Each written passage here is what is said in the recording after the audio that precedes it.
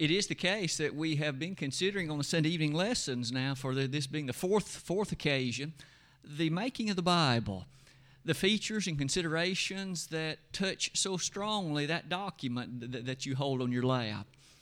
The Bible, of course, as you and I just noted in prayer, is something for which we're so very thankful. It is a document, of course, that is the instruction that leads us to heaven, telling us how to live and giving us the information necessary to conduct ourselves in relation to others and to organize the church as it ought to be done. Surely, as you think about all of those things, it perhaps is fair to say that the making of the Bible is an interesting subject. On the very first occasion, some 3 weeks ago, we looked at the considerations about the Holy Word of God itself, what both the Old and the New Testament say about it. And then the week following that, we looked with some care at writing. What is true about the way that individuals began to write, even the nature of the Word of God? The week following that, we looked at the Old Testament. This, of course, was last Sunday evening. What about those 39 books? Among other things, I believe we were impressed with the fact that although those books were written so very long ago, you and I still have those documents, every one of them, and no extras. And those are the very documents that God intended for us to always have. Tonight we come to the New Testament, as you could well tell. And I would at least envision this to be the first of two that deal with the New Testament. The New Testament, of course, those 27 books that you and I look to as the law for the day, today, the particular distinct matters that God would have us to appreciate. Well, what about the writing of those 27 books? Again, are there others that we should fear are not there that should be? Could it be that some of these are not to be trusted? I would submit to you that although we might pass through life and perhaps even for long stretches not give those kinds of questions much thought, I believe it would be greatly encouraging to us to at least be reminded how great a treasure the 27 New Testament books are. On this next slide, which primarily is a brief rehearsal of some of those things in the series so far, it is to be noted that as we're going to launch into the New Testament tonight, I would ask you to at least right now ponder how thankful you are for those books. Ponder how sweet it is to have access to them. This opening slide, or at least this next slide, will be one in which let's place the New Testament in terms of its divisions, much like we did for the Old Testament last week. You may notice, of course, the New Testament consists of those books maybe you memorized from an early age, commencing with Matthew and terminating with Revelation. We find in those books 4 divisions. There are first the 4 gospel accounts, Matthew, Mark, Luke, and John. 4 distinct accounts of the greatest life ever lived. 4 distinct accounts about the perfectness, the way in which He dealt with others, and the manner in which He set forth the absolute truthfulness of God in all the matters that God revealed. Those 4 accounts harmonize beautifully. They present 4 picturesque pieces, and putting them together, you and I can appreciate indeed that grand life of Jesus Christ. You'll notice following them, though, we immediately observe that all 4 of them end with His death. All 4 of them give Him the information and set before us the fact that He died on a cross. That movement that He began, one might immediately wonder, did it continue? And as we turn the book to the book of Acts, we now appreciate that not only did He die, He was resurrected from the dead. And in this next book, we find the Acts of the Apostles, what they did primarily after His ascension.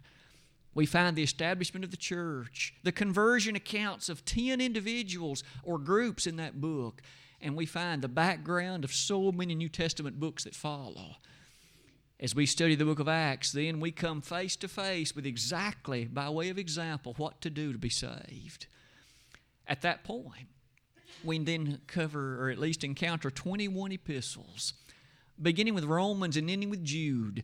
We find book after book that details daily how to live the life of a Christian, how to act, what to say, how to think, and how to conduct oneself. And those books, of course, not to say the other New Testament books don't, but we learn about how the ongoing features of the church are to be done.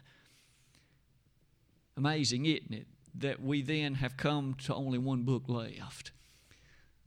The first 4 books again, we learn about the life of Christ. The book of Acts, how to become a Christian.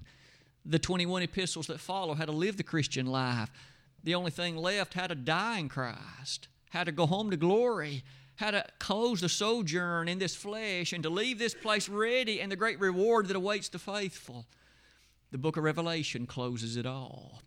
That 27th book of the New Testament, the book of Revelation, gives us a panoramic view of the ultimate victory of good over evil, heaven over hell, and of course, God over the devil.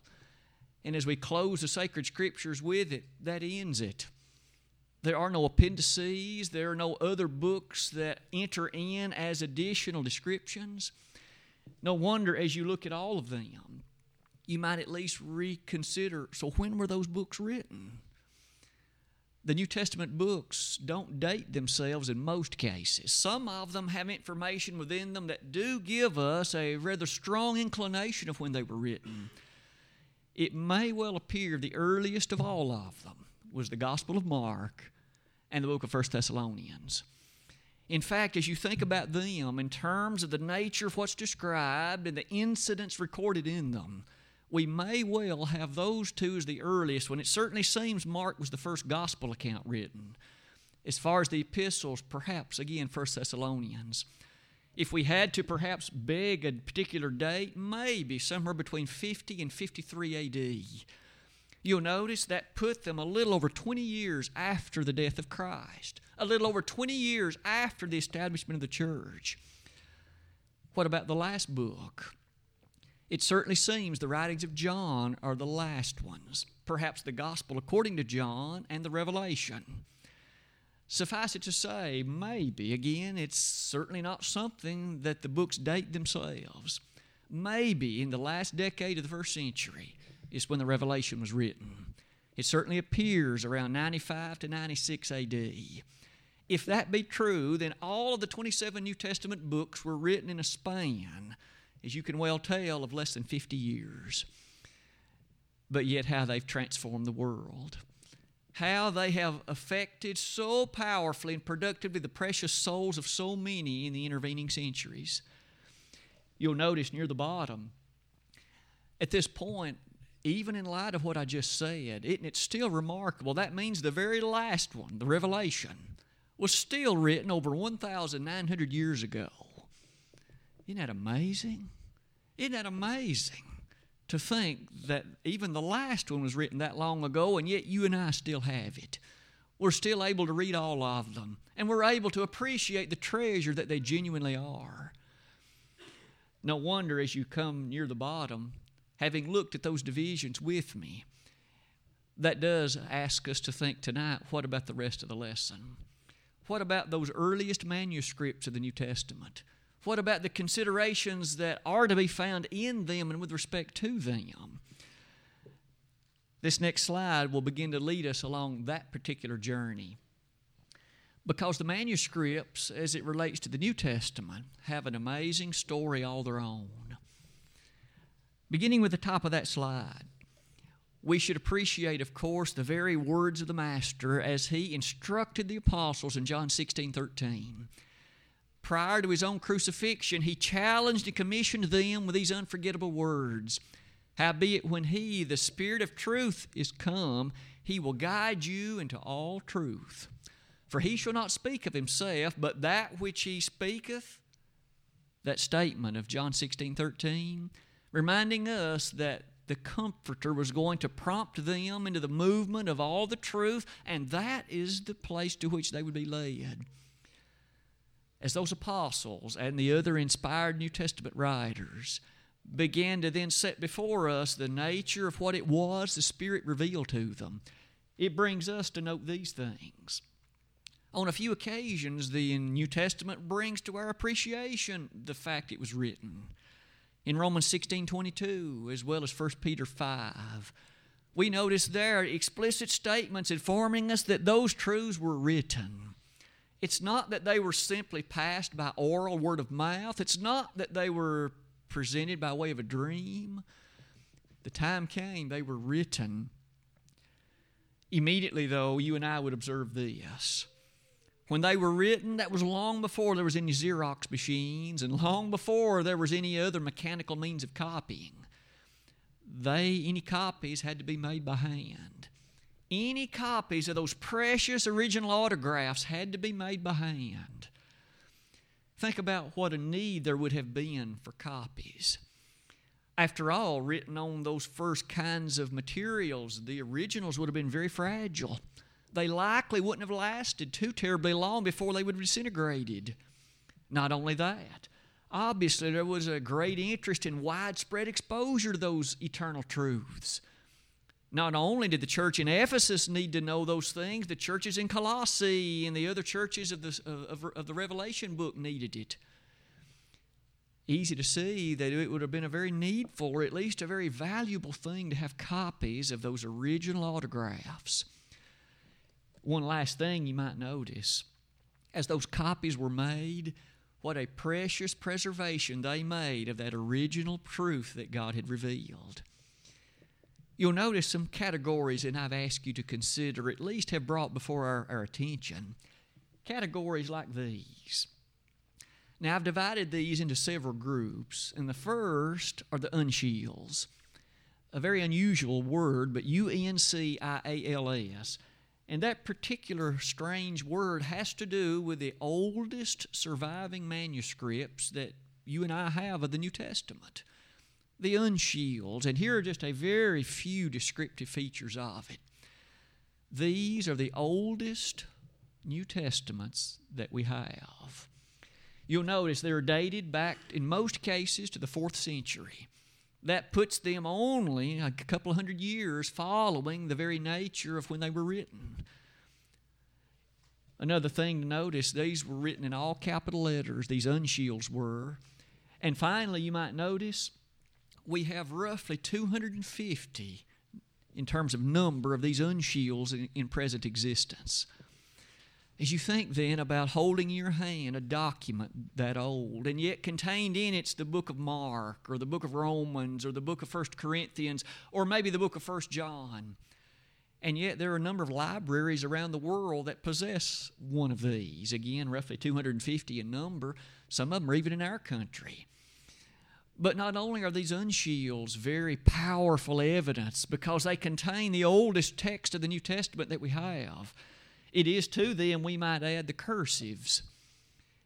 I might ask you to notice carefully, these are much, much more recent in terms of their date.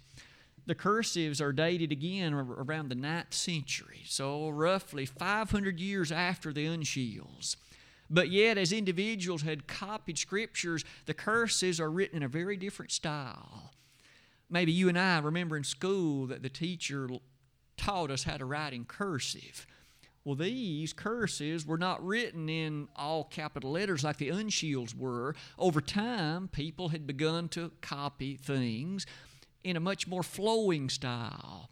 And so the smaller letters were used, and that was known as these cursives. As you contemplate the nature of those cursives, you might notice how many of them we have. The number is at least on the order of 2,800 of these old cursive documents. Even that would be a bit impressive, wouldn't it? To hold in your hand, or at least be able to look at a document, a New Testament that's over 1,000 years old. Doesn't it highlight for us there were people who were interested in the Word of God, and copies of it were being made beyond the cursives and beyond the uncials. Notice the lectionaries with me. Now, the lectionaries, as you can well tell, was a particular document that was used in public worship. In other words, when the time in worship came for the public reading of the Scriptures, a lectionary was prepared, and that lectionary contained the Scriptures for that particular Sunday. And that was true on Sunday after Sunday. And you and I, to this day, have over 2,000 old copies of lectionaries in which copies of Scriptures to be used in public worship were recorded and presented. Amazing, isn't it? By now, as you start adding up all of these things, there's even possibility of adding additional references and evidences as it relates to the original New Testament. What about the early Christian writers? Now, let's be quick to note, these now were not inspired, but individuals who often in their discourses and in their correspondence with other individuals would quote exact parts of the Bible and ask questions about it. It has in fact been noted that even if we didn't have any of the old unsheels, simply by virtue of the references in those early Christian writers, one could duplicate the entirety of the New Testament, because they referred to it, asking questions about it, and making observations about it. By itself, maybe the last thought on that slide would be this interesting consideration. When you and I think about the various languages spoken around the world and the need for the Scriptures in those inherent languages, even Acts chapter 2 makes reference to all those groups of people gathered on the day of Pentecost. It wasn't long, and you and I might imagine the Scriptures began to be copied into other languages, be it German or be it some other kinds of languages around the world. And sometimes we still have access to ancient copies in those other languages.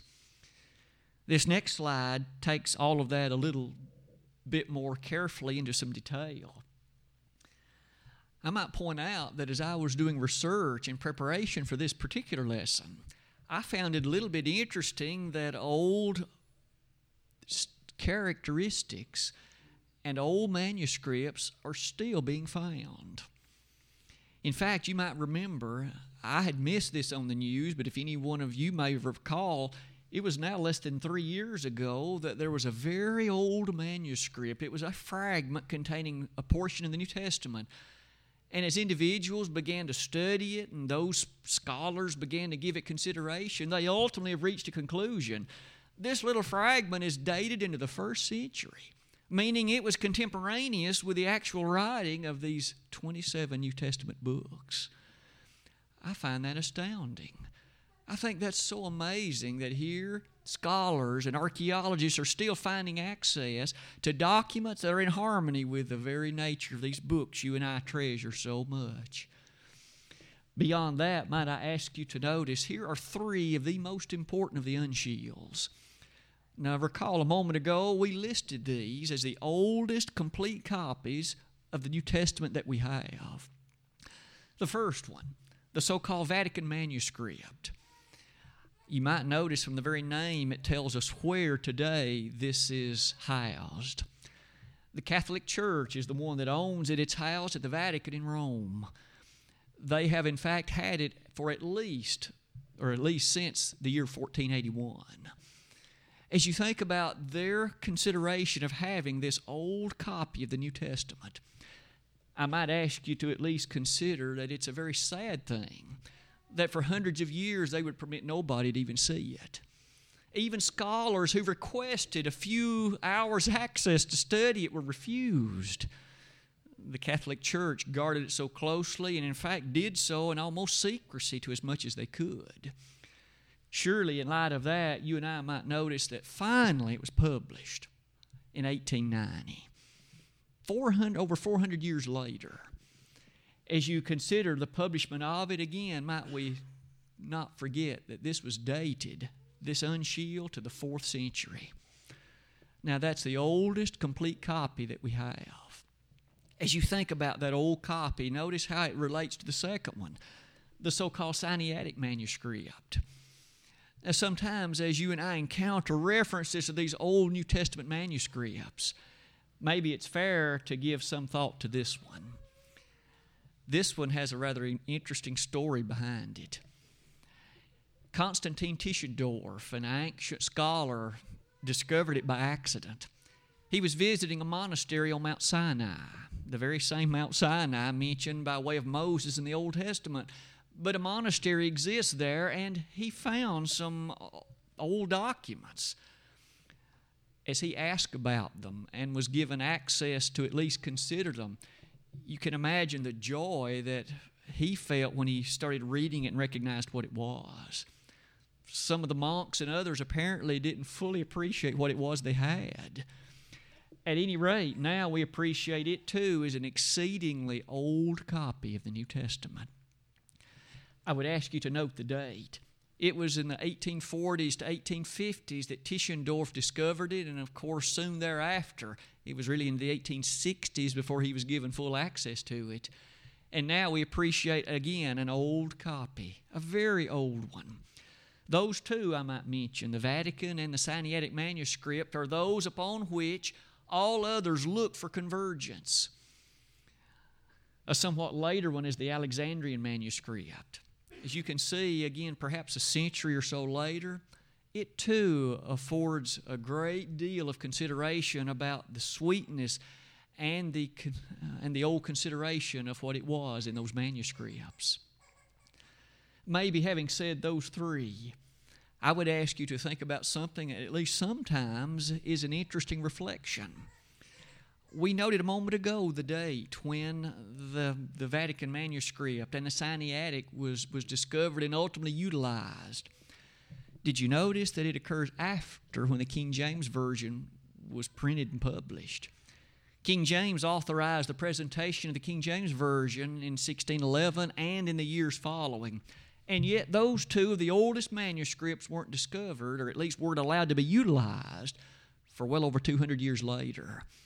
For that reason, some will at least consider very interestingly that there are better renderings, such as the American Standard.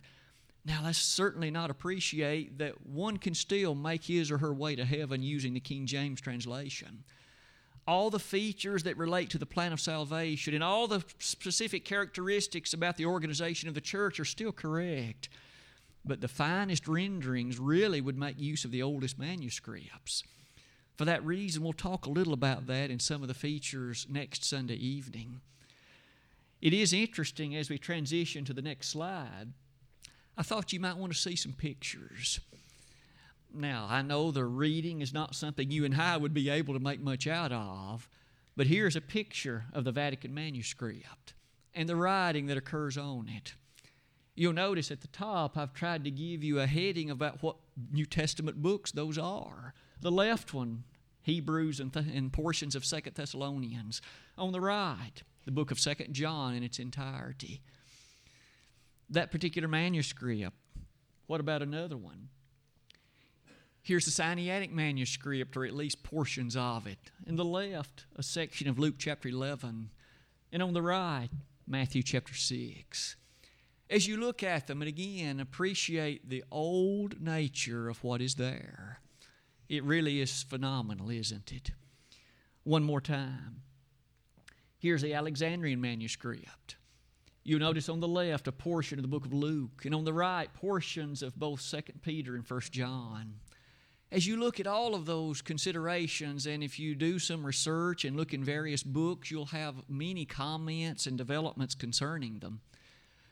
Our study for tonight brings us to note some evidences. So far, we've looked at a number of facts and a number of considerations about these old manuscripts. But I would ask you to at least think in passing about this. We shouldn't lose sight again of the fact these books were written over 1,900 years ago. That's when the originals were presented. And through the years, copies have been made. How trustworthy is the document you and I are now holding? How closely does it ring true to what the originals were? I would ask that you perhaps think of it in passing from the following set of evidences.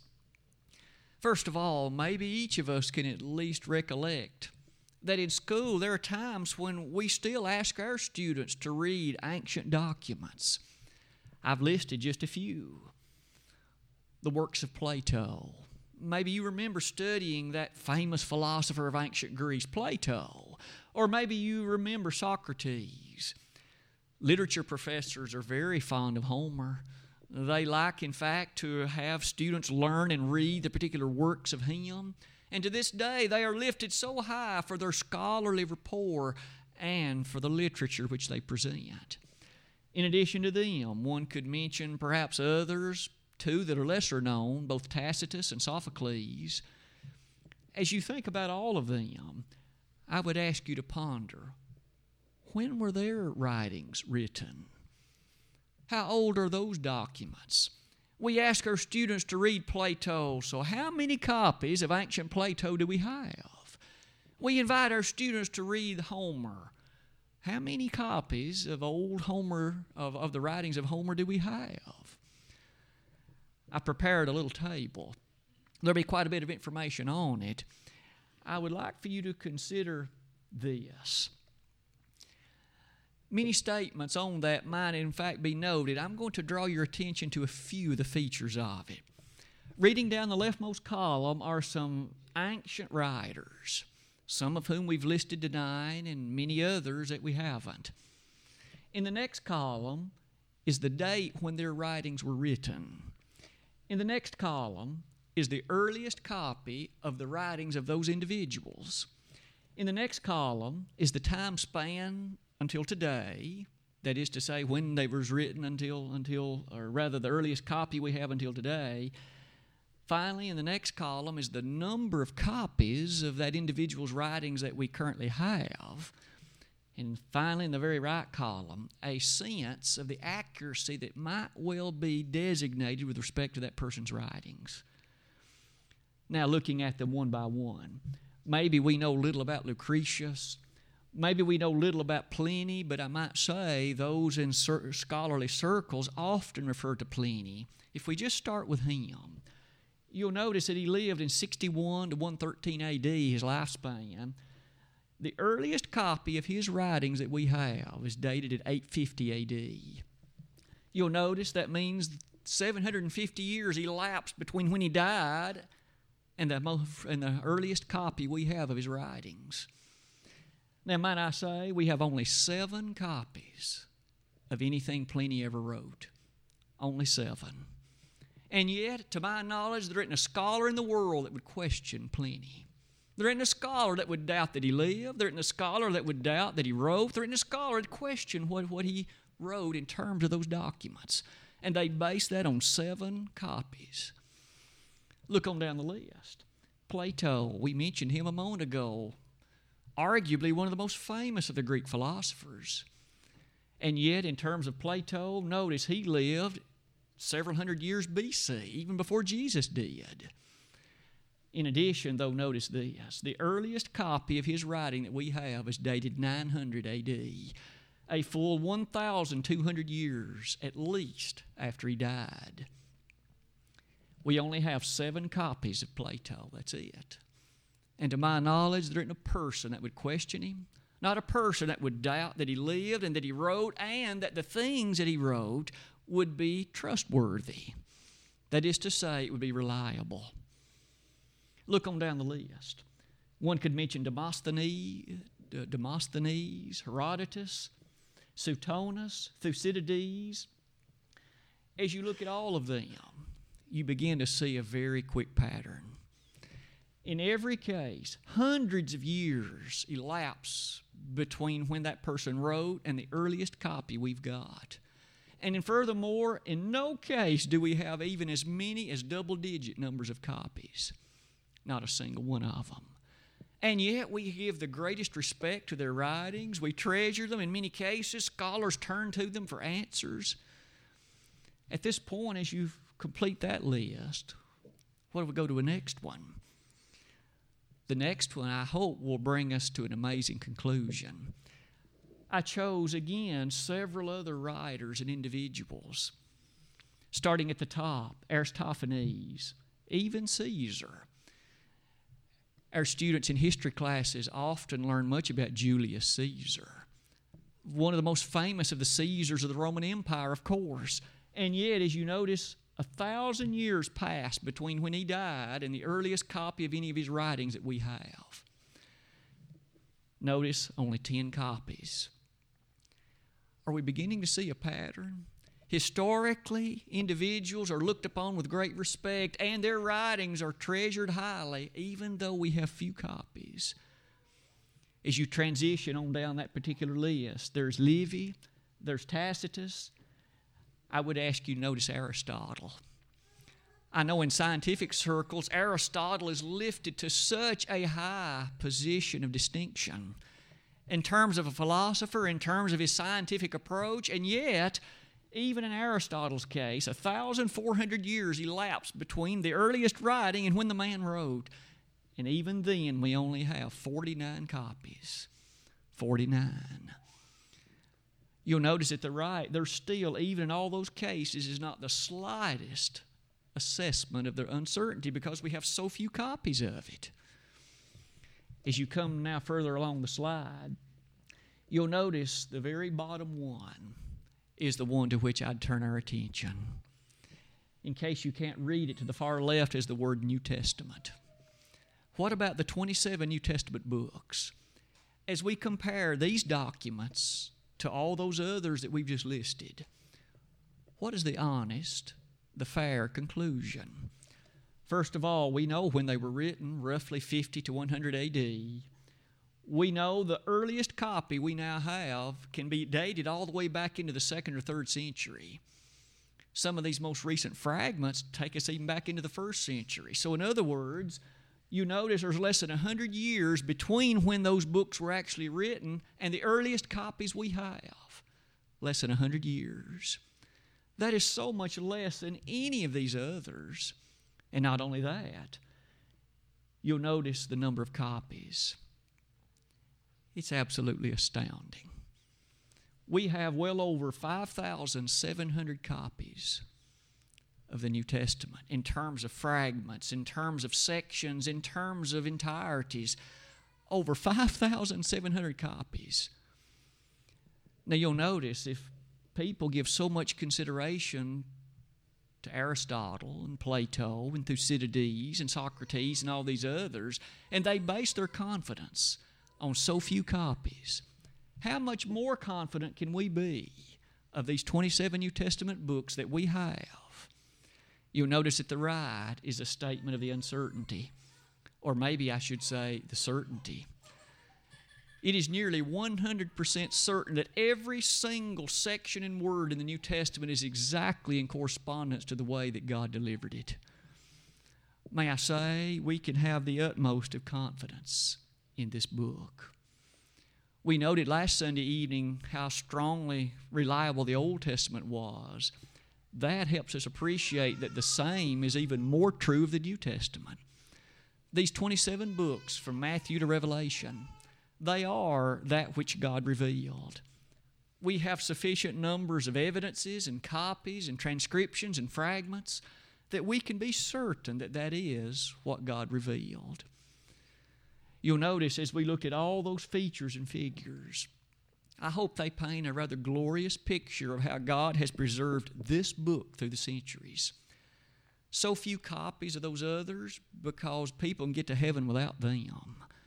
Can't get to heaven without this one. And He has seen fit by way of preservation, by way of copies, by way of manuscripts, to present that information to the human family. And oh, how thankful we can be for His preservation of it. As you read that New Testament, whether it be a section in Mark, or whether it be a part of 2 John, or whether it be Revelation, we can rest assured that these books are the very ones the Holy Spirit saw fit to make sure were preserved, and that you and I can read them and have them and follow them. At this point, as you close that particular slide, we come to the conclusion of our lesson this evening. This excursion into the New Testament has challenged us, I hope, in very remarkable ways to note this. First, what a blessing is those 27 New Testament books. We've learned to treasure them, and rightfully so. But in that consideration of that treasure, we notice the manuscript evidence for those books, even though they were written well over 1,900 years ago, is enormous. It is vast in comparison to any standard of the ancient world. Finally, in light of that, you and I can have unquestioned confidence in these New Testament books. It's not that certain parts you and I could question. Maybe the copyist didn't do a good job. It's not that some particular parts may wonder, maybe there ought to be another book. Maybe there ought to be a 28th one. That isn't so. These books are the ones that are the Word of God. The question is not that we have them so much, but how are we obeying them? What about your life and mine tonight? To think about how great those books are leads us to notice they contain, of course, that which God demands. They contain the record of the greatest of lives, namely Jesus Christ, His death on the cross. Is your life an open testimony to the truth of it, and are we living faithfully by it? If you are, then you know how sweet a blessing that is and also the promises that it makes available. But if you aren't living faithfully in harmony to it, you can have the greatest confidence in it, and you really need to make some changes. That would begin by, in fact, coming to the Master himself. If you have never become a Christian, you need to do that tonight. You need an urgency to respond to the gospel invitation, and if we could help you do that by way of assisting you in, of course, your confession and baptism, we'd help you. If you need to come back to your first love, we'd pray to God for you. The New Testament book set before us what is, of course, our standard. And it's still remarkable that in Revelation 20, verses 11 and 12, it is said that the books shall be opened. This is one of them that'll be opened. When it comes to those living in this Christian era, my life and yours is going to be judged by the contents of this book. We won't be judged by the law of Moses. We won't be judged by the patriarchal era. We won't be judged by any of the other Jewish writings of the ancient era. We'll be judged by this book.